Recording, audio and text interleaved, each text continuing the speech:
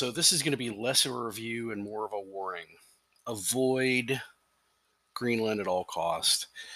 Let me give you some better movies to watch. There's just exponentially better movies to watch than Greenland, which is a disaster film, comet extinction level, Armageddon, Deep Impact, all did it better. 2012 did it better. So many other movies have done this better. I cannot believe this movie even got made. If you want something similar that focuses on the human scale but does it so much better, there's a Norwegian movie called The Wave. I'm not sure where it's playing. I think it's on Hulu. You can watch it there.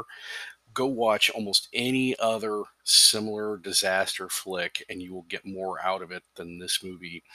The decisions are dumb. The the production is not particularly great. It's just the only reason I think it did any good is because it came out during COVID. So this is a warning: avoid Greenland at all cost. Not the land, the movie.